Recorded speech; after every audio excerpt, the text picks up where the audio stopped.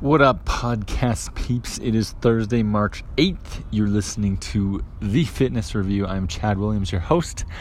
And today I wanted to talk about programming and hard workouts or difficult workouts, because I spend a decent amount of time on Instagram. That's where our clients are at. I want to see what's going on with them. I also take a look at other businesses in the area, other fitness professionals.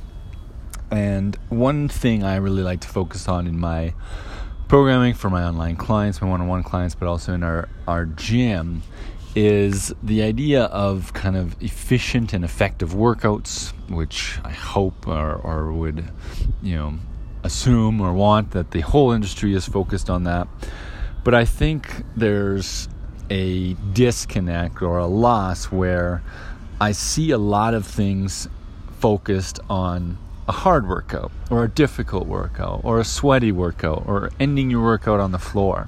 And that's the main focus, that's the main result, or that's the goal of the training. And of course, we want intensity. We want the workout to be hard. And a key part of what I focus on is intensity, because that's truly where the results are. You need to be pushing your limits. You need to be pushing beyond your limits to a new capacity to see change and to create change in your body and to reach your goals.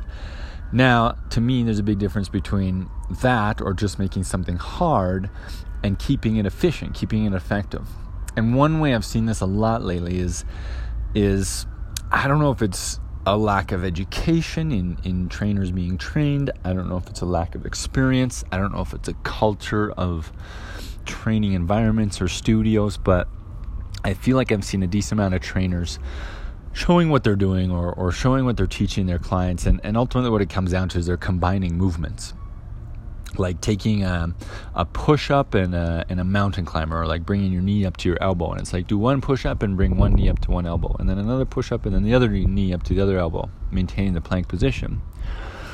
And now I struggle on this because it's a variation of a push-up.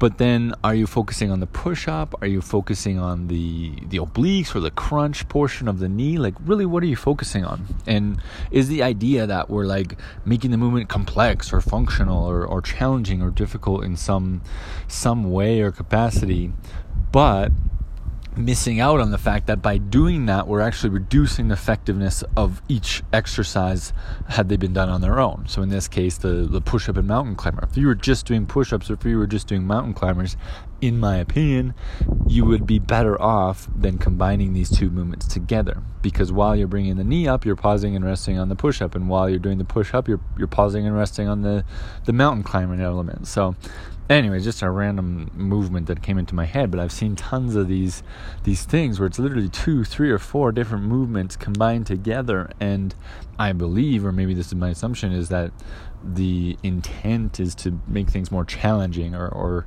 just come up with something new or make something a little bit more difficult as far as the movement pattern. But I believe the effect is a loss of efficiency and a loss of effectiveness of each of those exercises. And the same can be true about intensity. Just adding a shit ton of burpees or wall balls or tire flips or who knows whatever these things are, even the battle ropes.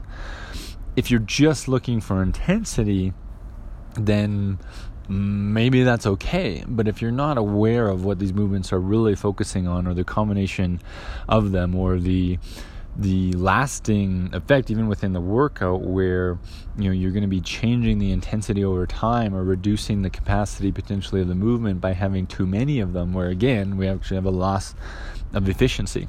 So I think there's a scale here. There's a gray area of course, and it's not just black and white, and there can be values. But my only concern is whether or not the trainers or the people seeing these on the Instagram feeds and trying them on their own are truly aware of what's going on in these movement patterns and what the intent is or what the goal is. Because if you just want intensity, or maybe you just want some level of complexity, then cool. But I'm going to argue that's probably not that well thought out. It's usually just some fun way to try and create a new exercise or do something new or kind of entertain yourself or a client because it's something a little bit different. But at what sacrifice? That is my question. That is my point, and that is my view. So that has been my thoughts and my review on combining exercises or a blind emphasis on making things more challenging or difficult, where in the end they might end up less challenging, less difficult, or less effective on an individual exercise basis. I'd love to know your thoughts, if this helps you think about some of the things you do. If you disagree, of course, I'd love to hear that too, because I'm open to insights from anybody. Either way, thank you so much for spending the time with me to listen to this episode, and I'll talk to you tomorrow.